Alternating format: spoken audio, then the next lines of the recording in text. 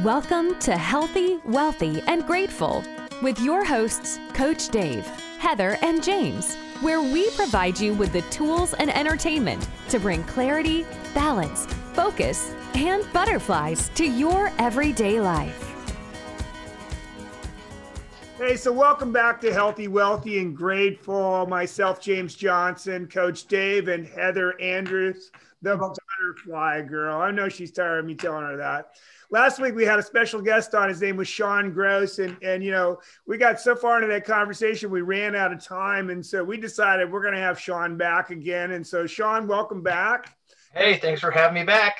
Hey, you know, you said something last week that really sparked a lot of memories for me. You know, growing up as a kid, my favorite part of growing up was the Boy Scouts, because we used to do lots of backpacking and that kind of stuff. And I was raised in the Pacific Northwest.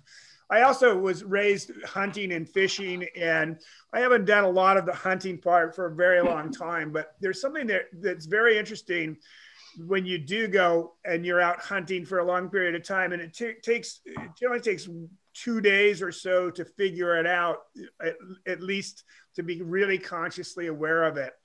And that is silence. Yes. There is something that you can find in nature that you can't find anywhere else. You can't find it in your house. You can't find it anywhere else, because there's always the lights and the electricity and the damn cell phone and all of this kind of stuff. But if you go far enough out in nature, you can find something called silence. You know, there's no airplanes, there's no nothing. And it's amazing to me. I haven't felt that in a very long time, because like I said, I don't hunt anymore. But when you're out there and all of a sudden you hear your heartbeat or you hear a bug crawl across the ground. So I heard you say that you had an acronym, I think it was MIND.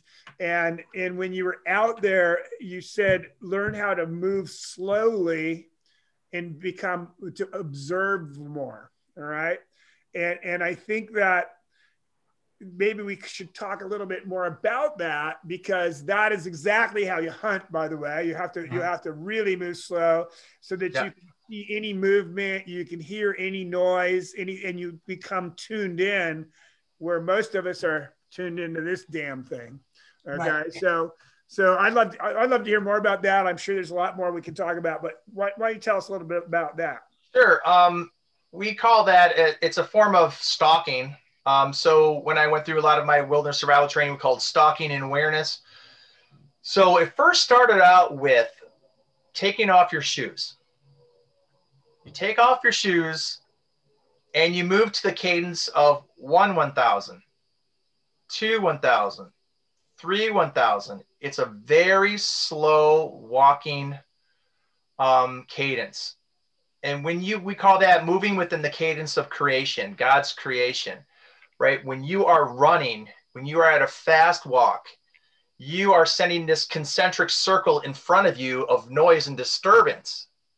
So if you walk below the circle of your disturbance, you actually get to see more wildlife. You actually start to relax the mind, because now I'm really kind of focused on footstep, footstep, footstep. And then I work on my breathing. So it's basically a footstep breath, footstep breath. So I'm using breath work and I'm using my steps while keeping my head up. It's kind of like I'm pulling my head up on a string, and I'm using my peripheral vision. So if everybody just took their hands and went to the farthest out to each side of their eyes, and then they wiggle their fingers, they'll kind of start seeing that the fingers will, oh, okay, that's where it's at. And that's what you call your peripheral vision or your wide angle vision. I ran into a sports psychologist that said, because of screens, our children's peripheral vision are shrinking, that is a crucial part of our brain function and development for our kids.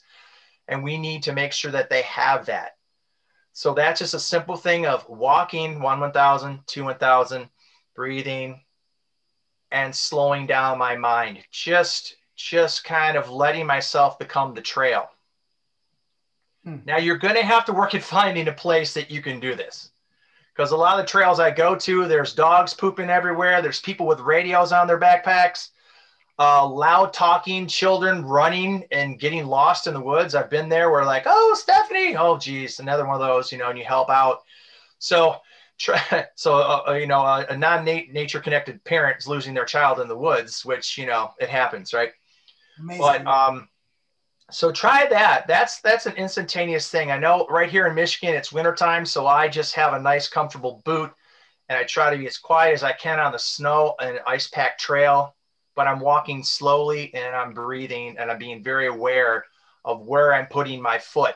And over time, your feet, like they kind of have their own awareness and eyes, and you're kind of moving around those objects that are going to make you loud in the wilderness. So that's the beginning part of this meditation that I call fox walking. You said a word that I was looking for, because I'm actually reading a book right now called The Ultimate Secret. I don't know if you ever read The Secret, but there's called The Ultimate Secret. And the key to the book is awareness. All right. It's all about awareness, is that how to become more aware of what's around you. And I think that's probably the best thing, not the best thing, but that's the thing that I think you really need to focus on when you're doing that nature walk, whatever the case may be, is becoming aware of everything. You know, what are you about to step on an ant? Okay. I mean, that seems ridiculous, but really, if you're that aware, then you can really see what's going on in and around you at all times. That's true. Yeah. It's, I was talking to you before when I was invited to track cougars on the East Coast in Vermont. And as a tracker, I had to have a certain level of working awareness to put myself out in front of me as I was tracking an animal so the animal wouldn't get me. And as indigenous people throughout history and time, from North America to Australia to Africa, these, you know, bush people just have this keen sense of awareness as they move through the landscape, because they know if they didn't teach their children how to move silently and actually think silently, they're not going to eat any food tonight. So everybody had to train in this way. This was one of the most pragmatic thing that was passed on from mentor to student, is this pragmatism of the quiet mind and the quiet body. And that's where the mindful movement aspect of my course comes in. I think it's important to understand, and please, Heather, Dave, chime in here at any time, but I think it's important to understand how this fits into healthy, wealthy, and grateful. I mean, the more aware you are, the more you're able to do this, certainly the more mentally healthy you're going to be. You know, and I think that from that, you're going to gain a tremendous amount of gratefulness for that which is around you. You know, I don't think we're nearly as grateful as we should be for that which we have. I mean, I always go back to money, but you know, I went to Africa and I went over to do a water thing for Rotary, and the astonishing thing in Africa was that we went all these different orphanages and all this stuff. And so many of these people, they're living like on $100 a year. Okay. And do you know what the most amazing part was about that whole trip? Everybody had a smile on their face.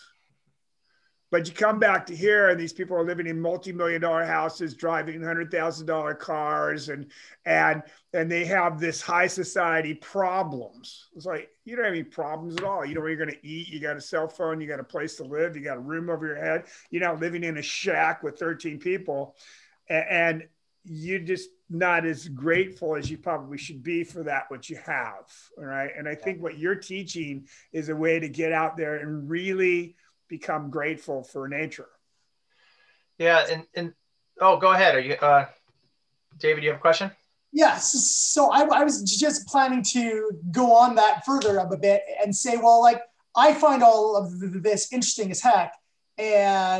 But how do I sell this to our kids? Because, you know, with the fast pace of life and video games and everything else and sports, like our son, I mean, he plays hockey, he plays this, he plays that. I mean, he's into everything. So if he's not flying up for a ball or going, you know, Mach 1 on skates, you know, going for a walk and, you know, step, heartbeat, while I think that is cool as hell, I don't know that he will. He'll be like, oh, Yeah. Dad, this is boring. So how do we get our kids to slow down to a point where we were, or our parents were when, way back when then, so Well, you can do it.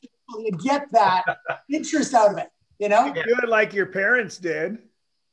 I put you on this earth, I can take you off. So why don't you get started right now? I say that as is. I say that as is. So Yeah. I definitely shy away from bully pulpit tactics. But when I talk to fifth graders, or I talk to even kindergartners, they are the most enthusiastic. My kindergartners can meditate better than my fifth graders. And I have these kindergartners laying down. I said, who can be quiet for 1 minute? Who can do this? And they're like, yeah, I can do it. Okay, let's all lay down. And sure enough, I have 25 kids quiet, and I can hear the pin drop. So I talk about, do you want to be a nature ninja? What do nature ninjas do?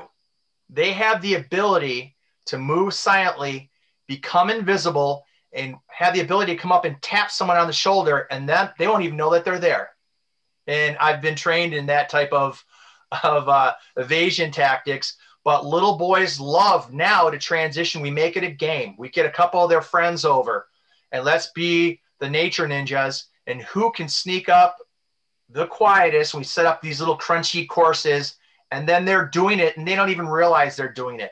Perfect. So yes. I talk about being a nature ninja or a nature Jedi. I was infatuated with being a Jedi when I was 10. When I saw that film and I was 10, I'm like, oh my gosh, this is amazing. And then my mom and dad were like, oh yeah, the Force, we know about the Force. It moves through all things, all philosophies, all religions, and you can use the Force for good, and you can do these really cool things like sneak and, like become one with an animal. And I'm like, all right, I'm there. So James, it's kind of like the stories that you tell your kids. Why is this important? Why are we doing this? Right? Let's have some fun too. I got to tell you a story about what you just said. Is I actually, one time I was out hunting, and I actually got close enough to a deer to reach out and touch it.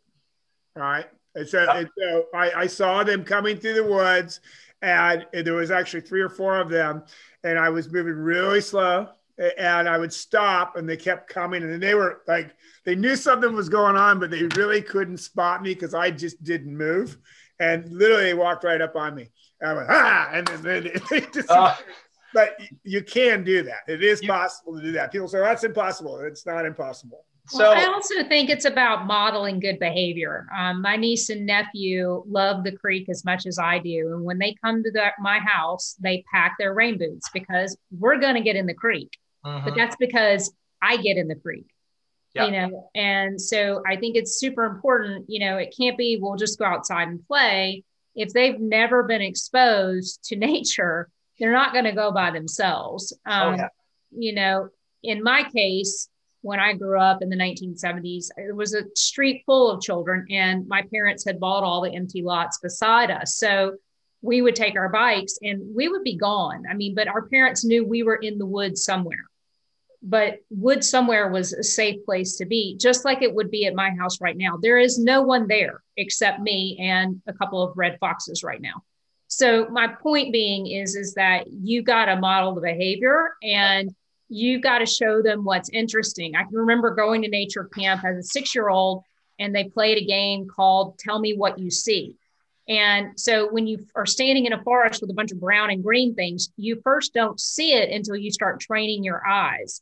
And so they would give us kind of a scavenger hunt list to look for things. And there's a lot of really great activities right now. The National Wildlife Federation put together what they call Green Time. And so it's got journals and other activities you can do with your children. But it's also about you getting involved, and it gives the why. Not only is the peripheral vision, I'm glad you brought that up, super important, because I realize as I get older, I'm losing my peripheral vision too. And that's super dangerous when you're driving, that you don't have peripheral vision.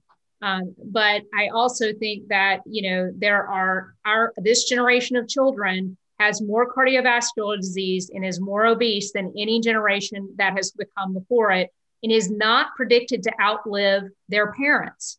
That's a little terrifying. So I think we all need to be invested in our future, one, because of the cost, but two, because I want to see my nieces and nephews outlive me.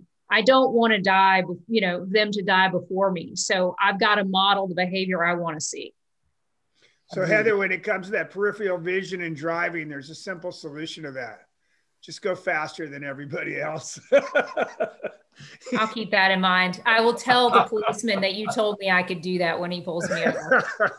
But James, that doesn't have anything to do with when you're on a walk and a cougar is stalking you. Yeah. You need that. In California, my friend, where you're at, that happens all the time. It does happen. Right out here in Whiting Ranch, we've had a few people get bitten and eaten. So it has happened. And in my course, when I was teaching high schoolers, we would talk about fear and how to, fight back against a cougar, a black bear, brown bear, all the hazards, right? Like I alluded to earlier. Having them have the ability to just stop and freeze. And if it's a cougar, make yourself bigger, yell at it, scream at it, do not turn around. And, but most of the time, everybody's catching that stalking behavior on their peripheral vision, and it saves their life usually at the last second where they're actually in their grappling.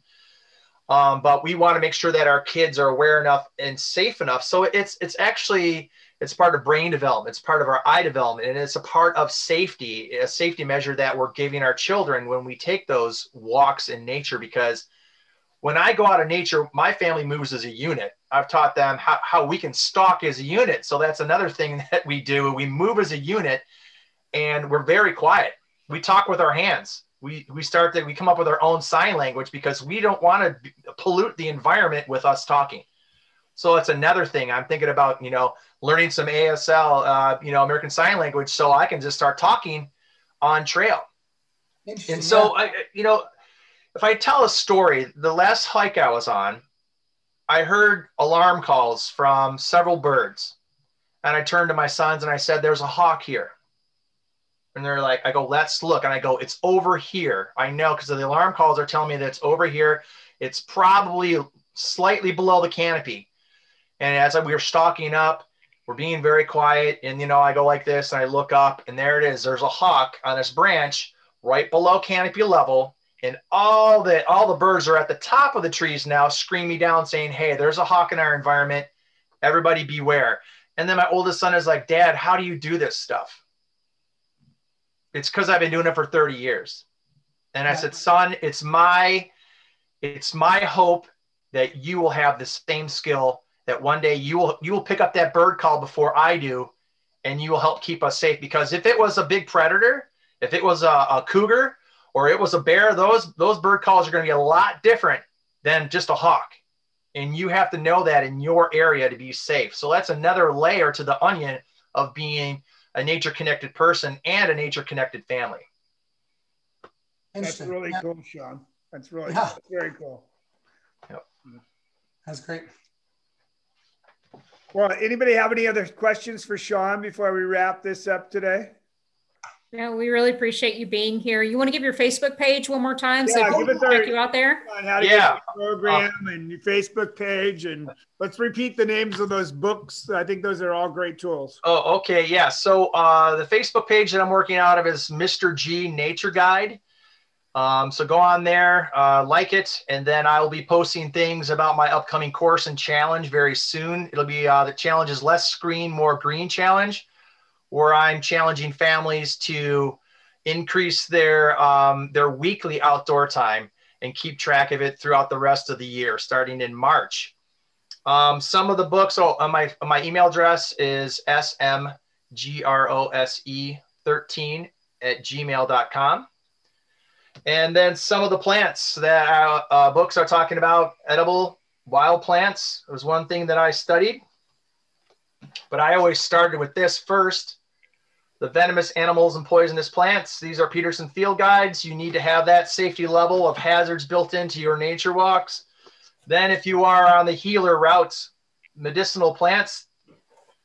And a really good book that I want to share with everybody is the Tracking in the Art of Seeing by Paul Rezendes.